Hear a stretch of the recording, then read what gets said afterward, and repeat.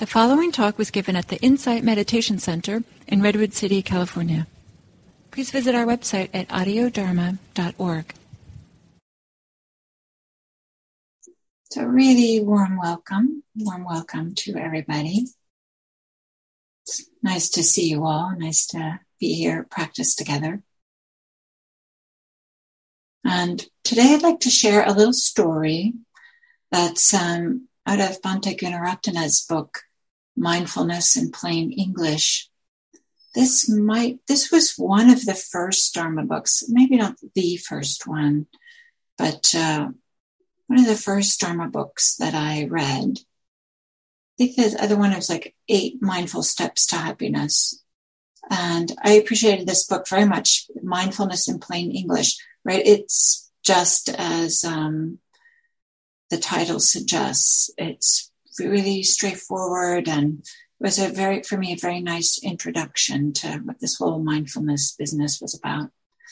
I'd been hearing Dharma talks, but Dharma talks one week to the next is just what inspires the Dharma teacher. They're not necessarily meant to be, systematically laying things out. So it was helpful to have a book. Maybe I'll just say one tiny thing about Bhante Gunaratana. So Bhante, that's just a generic term that we use for monastics, for monks, for men. And often if you're ever practicing with somebody who's ordained and is wearing the orange robes, then that's how we would address them, as Bhante. I don't know, maybe in English something would be something like brother, maybe something like that would be equivalent, I don't know. And then Gunaratana, this is a Sri Lankan name. He's from Sri Lanka. And he came to America in the 60s, and he started teaching meditation and mindfulness in the tradition that I practice in. And I don't remember the story. I think maybe at one time I knew he was given some property in West Virginia. So you can imagine, I think that might have been in the 70s or the 80s, I'm not sure. But you can imagine somebody from Sri Lanka going from West Virginia. People in West Virginia were like, what is going on here? And he was moving from metropolitan Washington, D.C., going like, what's going on here? So it wasn't always an easy place to be. And I think I have heard, but I don't know if this is like within the last 10 years or 20 years or 30 years, that there still is kind of an uneasy relationship between this property that they have in West Virginia and the neighbors. They're not necessarily so keen on this weird, quote unquote, Buddhist thing that's happening. So, but I don't know if that's still true. So just to put a little context of this story. So Bhante, he's has a shaved head, wears orange robes, right? So, he definitely looks like he doesn't fit in. Let's just say that. Doesn't fit in if you just were to see him. So he has this monastery and this practice center in this rural West Virginia, one of the first in America. And he goes for a walk every day. That's part of his practice, for exercise as well as part of his meditation practice. And he said that there was this man who lived down the road who was very unfriendly. But when he takes his walk, whenever he would see this man, he would wave. And the man would be like driving and would just frown and look the other way and just pass on by. And Bhante describes his reaction as, even so, I was not fazed by his attitude. I never gave up on him. Whenever I saw him, I would always wave and think kindly of him and sending him loving kindness. So this is Bhante's practice. And then after about a year of this happening, the man's behavior changed. He stopped frowning. So Bhante thought, like, okay, some progress is happening. And, maybe just this unfriendly, quote unquote, person down the street is becoming a little bit more friendly. After another year, something miraculous happened, right? This is kind of Bhante's language. Something miraculous after 2 years. The man down the street lifted one finger off the steering wheel. And Bhante thinks, this is wonderful. Okay, so all this loving kindness that I've been sending him, and always thinking good thoughts and waving when I see him is having an effect. Another year passes, and Bhante still continues to wave and smile. And now this guy raises 2 fingers off the steering wheel, right? After all these years, right? 2 fingers. And you know how the story goes, right? And then another year, and he lifts 4 fingers off the steering wheel. Right? This is a lot of time now that has passed. And then he took his hand completely off the steering wheel and stuck it out the window and waved. Like, this is like huge progress. And then as Bhante is telling the story, that he saw the man parked on the side of one of these, on one of these forest roads, just parked on the side of the road, sitting there in his truck, smoking a cigarette. So Bhante just went over to him and started talking. I don't know if they have ever had a conversation before, and Bhante writes that first they started talking about the weather, and then little by little his story starts to unfold. It turns out that several years ago, before Bhante had started waving to him, he had been in this terrible accident. A tree had fallen on him, and while he was in a truck, and almost every bone in his body had been broken, and he was in a coma for a really long time. And then when Bhante had first started seeing him, he was just starting to recover. He could drive, but he couldn't move his fingers. So he was just holding on to the steering wheel because that was all he could do at the time. So just Bhante just, had this realization like, these assumptions that he had been making all these years turned out to be inaccurate. It doesn't mean that this guy was the friendliest person ever, but, something was happening in his life that Bhante didn't know, but he still continued to wave and still continued to kind of send him loving kindness, as was his practice as this person went by. So what assumptions are we making about other people and their behavior? And what would happen if we realize that we actually don't know what motivates other people? And instead we assumed the best and gave them the benefit of the doubt. Like, how would things unfold? How would it affect our lives if that our assumptions, we recognized them as assumptions and didn't hold on to them tightly, thinking that, well, this person is just unfriendly and is never going to be friendly. And there's a way in which doing some loving kindness is a way that can soften our hearts so that we don't always make the worst assumptions about people. Soften our hearts so that we can give them the benefit of the doubt. Soften our hearts so that we can continue to wave and say hello, even if they are not giving us a response that maybe is one that we're expecting, or is one that suggests that they're so keen on our showing up where we are at that time, or whatever it might be. Something I appreciate so much about this story is that Bhante, the way he tells this story, is he's meeting this person where this person is. He's not going over there demanding that things be different. We have to talk about this. We're neighbors. And Bhante's not going out of his way to make sure that he runs into this person. When he encounters him, he has some warm-heartedness. He waves and in his mind wishes him well. Beautiful. Because I don't want us to think that loving kindness practice means that we have to convert everybody over to being super kind all the time, or we have to put on rose-colored glasses and pretend that everybody's, everything's perfect and we have to fake being nice all the time, right? That's not what this is about. But we can start to notice, what are our assumptions? And can we just hold them lightly? And is there a way in which we can give people the benefit of the doubt and recognize that we don't actually know what motivates other people? Okay, so with that as an introduction, let's do some practice.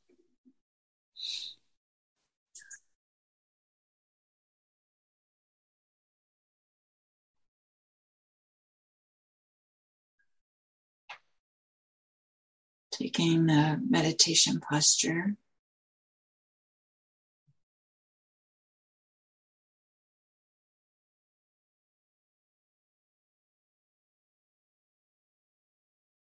A posture that feels steady and upright and yet has some ease with it.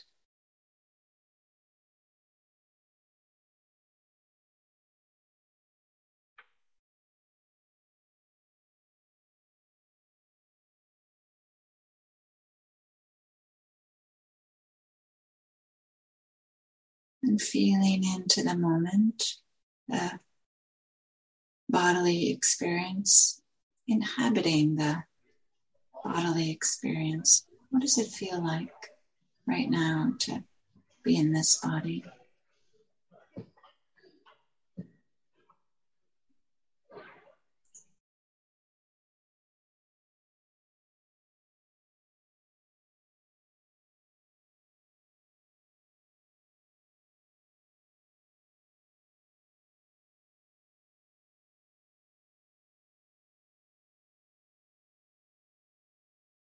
Is there a way that you know that you are in the posture you're in? To sit and know you're sitting. So tuning into that, the signals that indicate to us that we're sitting. Pressure against the body. Maybe a sense of the back being uplifted, straight, the spine.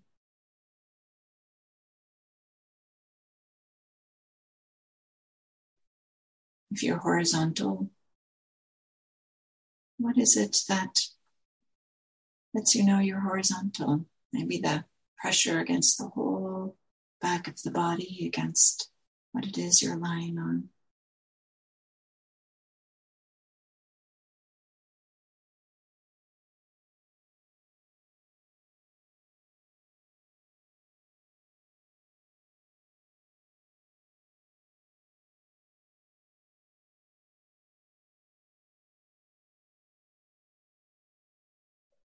Tuning in to the rhythm of the breath.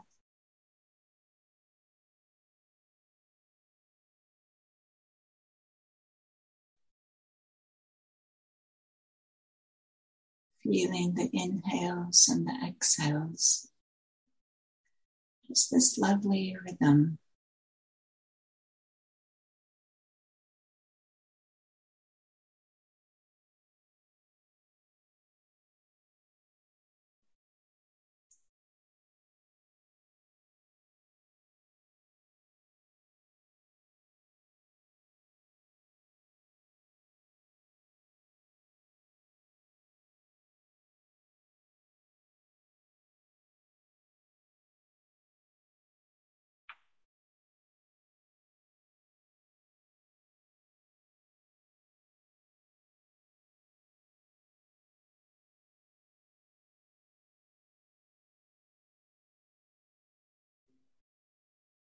And then to begin our loving kindness practice, bringing to mind somebody for whom it's easy to feel some warm-heartedness, some goodwill, benevolence, care, respect, in an uncomplicated way.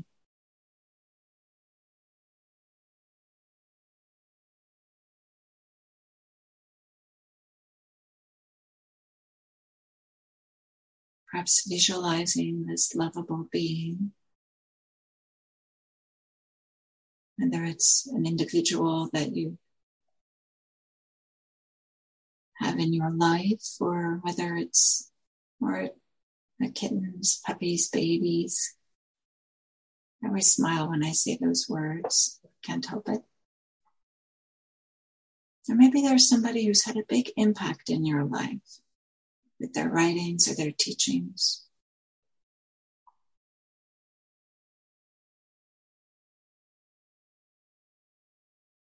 Tuning into a lovable being, perhaps visualizing them, connecting.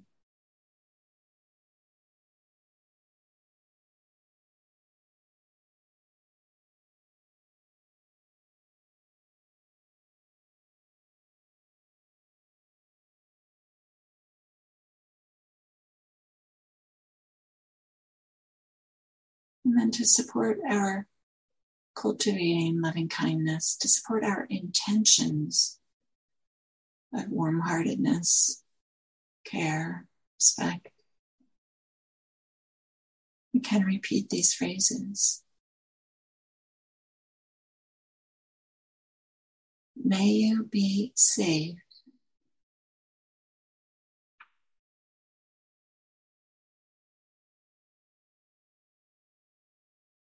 May you be happy.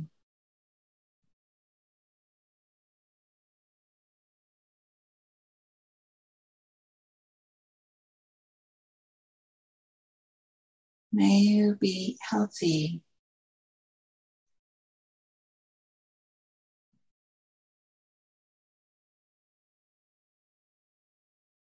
May you live with ease.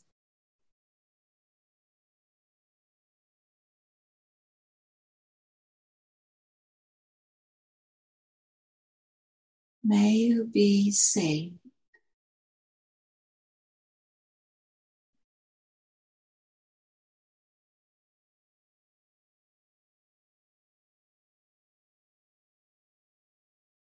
May you be happy.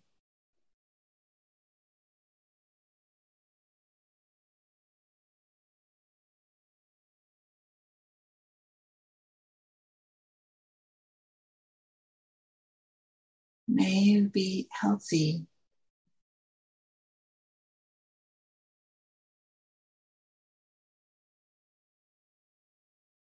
May you live with ease.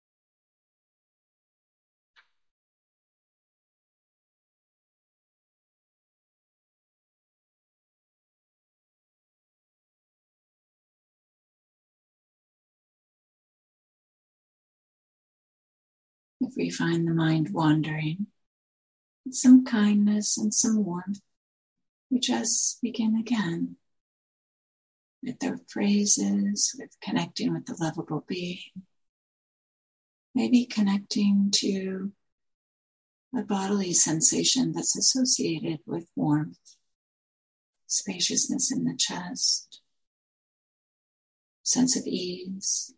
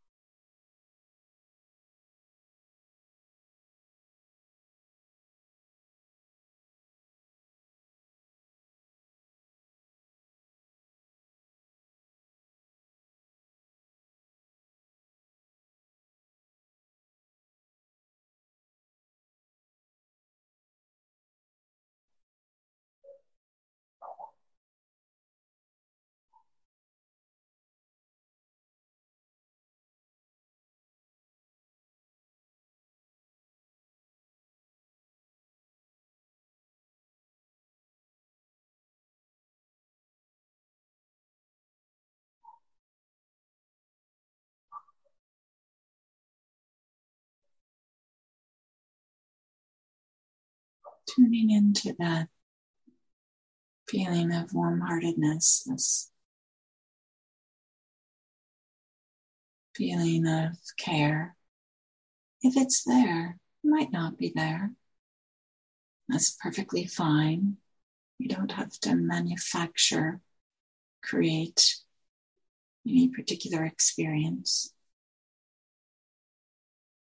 But if it is there, to inhabit that, to feel it, tune into it. And if not, we can tune into the warm-hearted wish to be warm-hearted.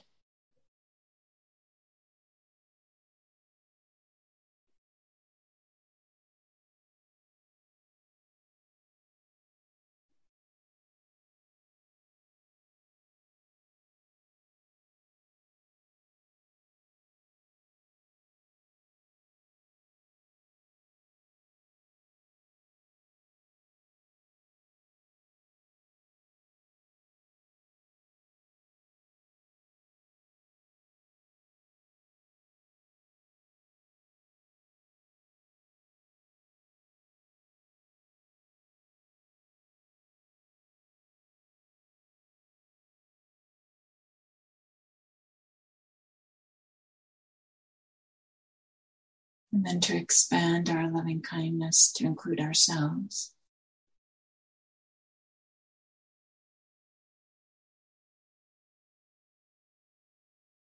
It's not so much that we shine the beam of loving kindness a different direction.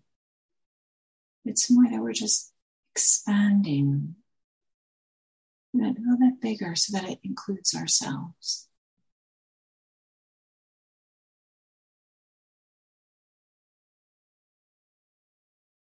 May I be safe.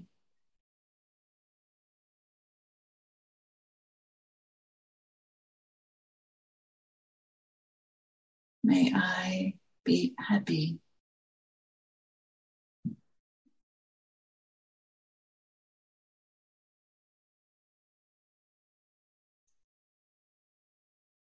May I be healthy.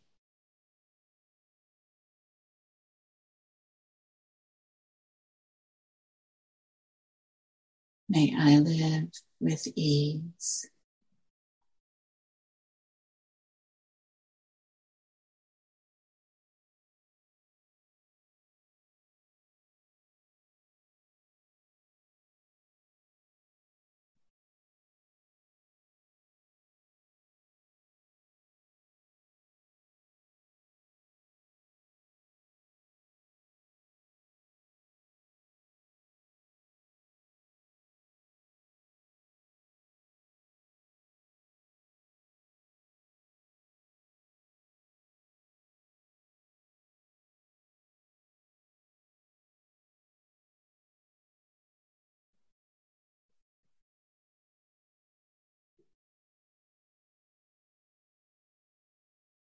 We don't have to be perfect.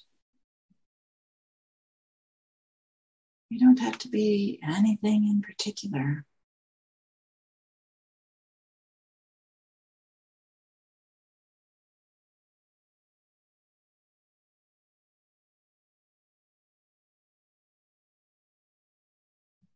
May I be safe.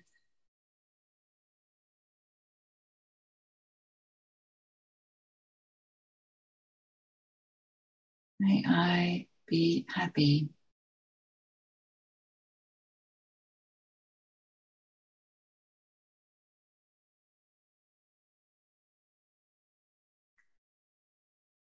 May I be healthy.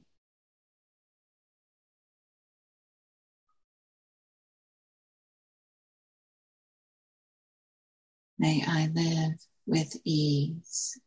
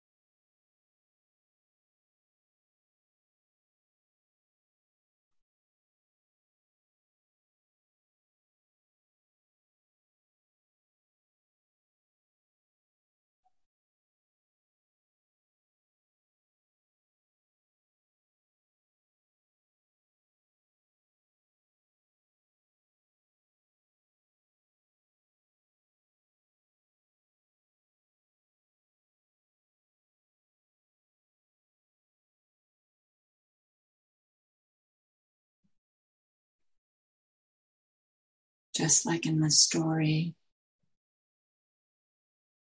Bhante was making assumptions about the neighbor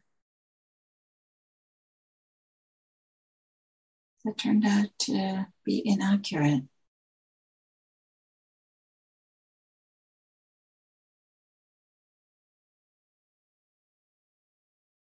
Chances are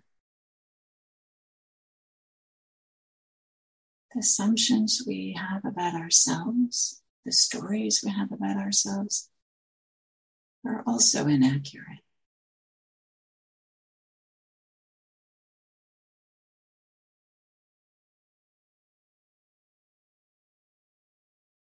Sometimes our inner critic seems authoritative and believable. It's not true. It's not true.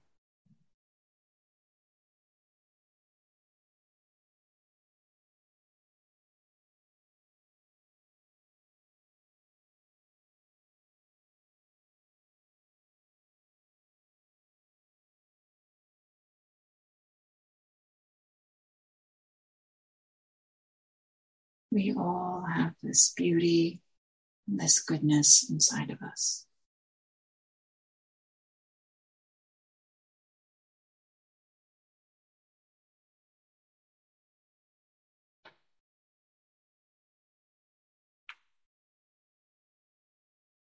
It's outside of us too.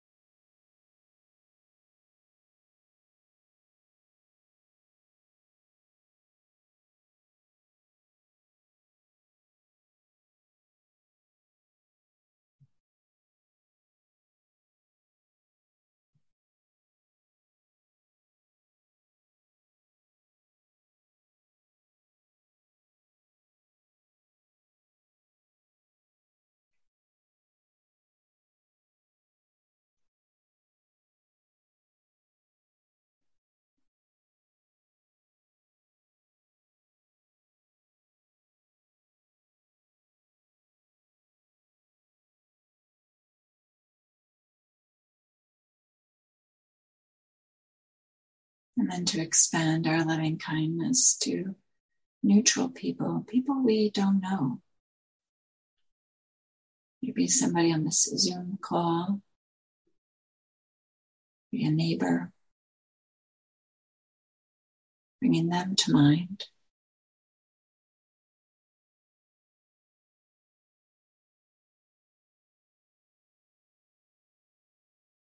May you be safe.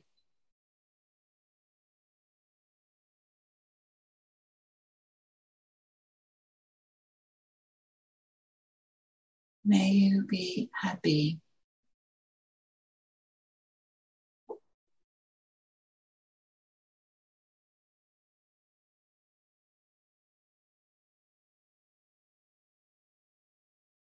May you be healthy.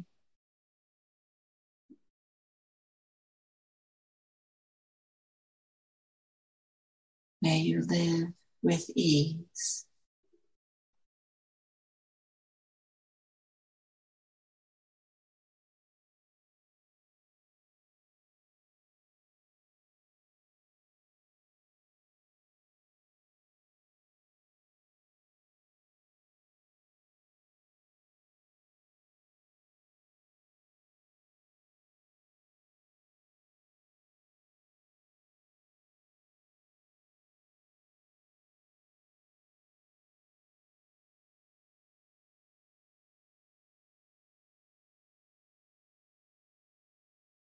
Recognizing that any assumptions we make about another person, whether we know them or not, but especially if we don't know them, is going to be inaccurate.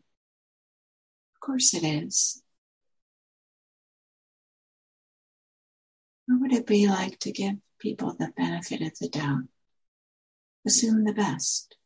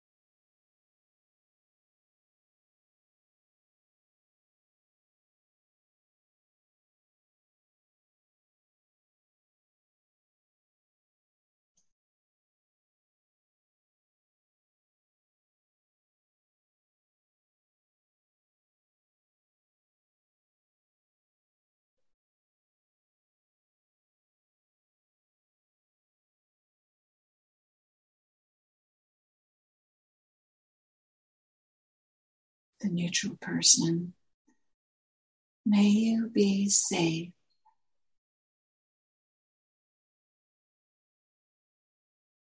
May you be happy.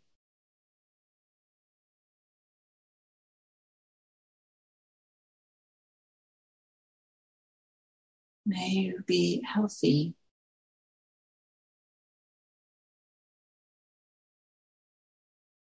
May you live with ease.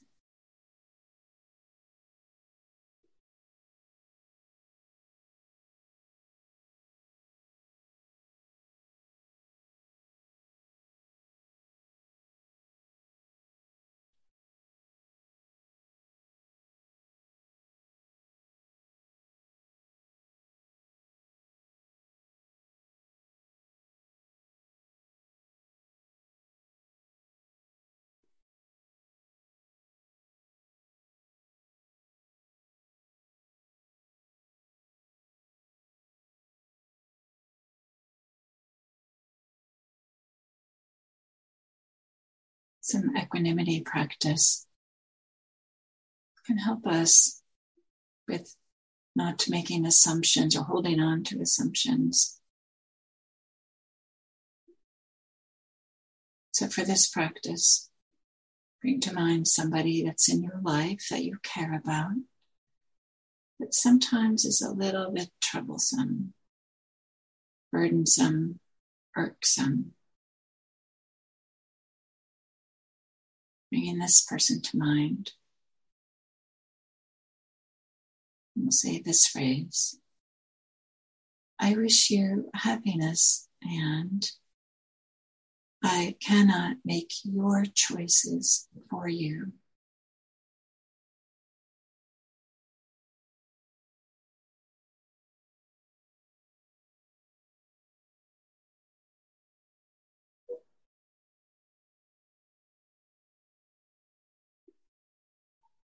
I wish you happiness, and I cannot make your choices for you.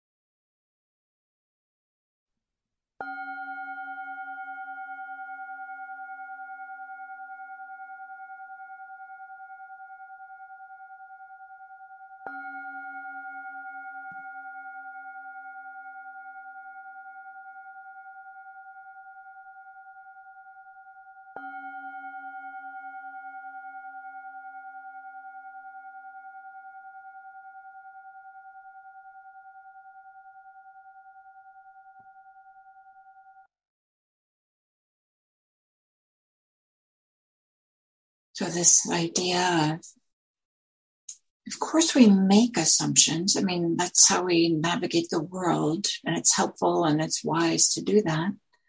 Make assumptions about what's skillful, what's wholesome, what will be supportive, what will be helpful, what will not be.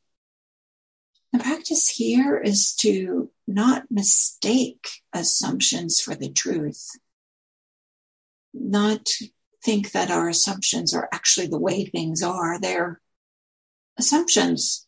They're helpful for us to make some decisions maybe, but we don't have to hold on to them and think that they're the absolute truth, especially when it concerns the motivations of others, especially when it concerns the inner life of other people. We can see the way that they act and, assume all kinds of things about them. Maybe some are true, maybe some aren't, but Imagine how your life would unfold differently if the assumptions you were making were about assuming the best. Maybe this person's having a bad day. Maybe this person got some terrible news, somebody from a family member, and that's why they're cranky. Or maybe this person is troubling at work because we remind them of some childhood character in their life that maybe was troublesome for them. I don't know, right? The point is that we don't really know. And our life just would be a happier life in general if we just said, okay, this person's having difficulties, but may you be happy. May you be healthy. And that uplifts our heart so that we don't get stuck in the story making and it's incredible, right? The stories that our minds can make and start thinking that they're true. So it can be helpful to talk to others about this idea, about what are the kind of assumptions that we make for other people? And what would it be like to start give good assumptions, assuming the best, giving people the benefit of the doubt? Like how might that affect our life? How might our life unfold differently if we had that as the way that we showed up in the world?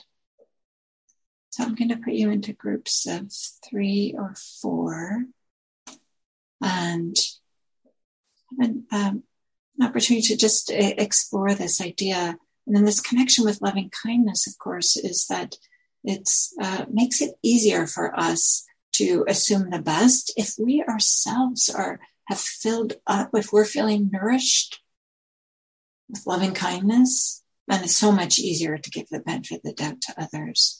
As well as with loving kindness practice, there's a way in which it just becomes easier and easier, and maybe even more the default way.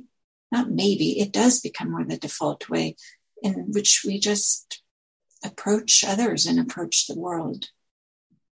So, and then I'll just give these instructions that I like to always give is there's no need to say every idea that you have on this topic. Maybe just make one point, go to the next person, they make one point, go to the next person, make one point, and then have it come back around. So in this way, everybody has the chance to learn something new, hear something new, and have some new ideas, as opposed to just informing others about what you know. Instead, to together create a mandala, a mosaic of understanding about this idea of assumptions. And if it's helpful, you can go in the order of the last digit of your phone number. Okay, here we go.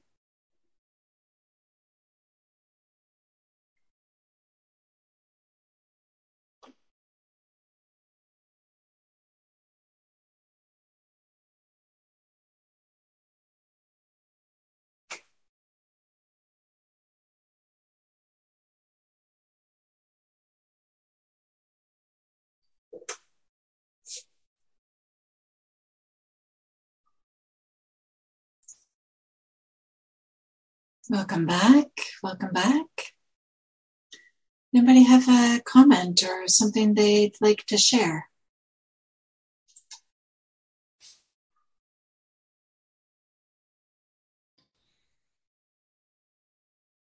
You know, in the group, I was reminded of Donald Trump as a wonderful object to send loving kindness to rather than making assumptions. And that was helpful because I haven't thought of Donald Trump in such a long time. So that was helpful. Thank you, Rebecca. Yeah. All these people, right, that we make assumptions about.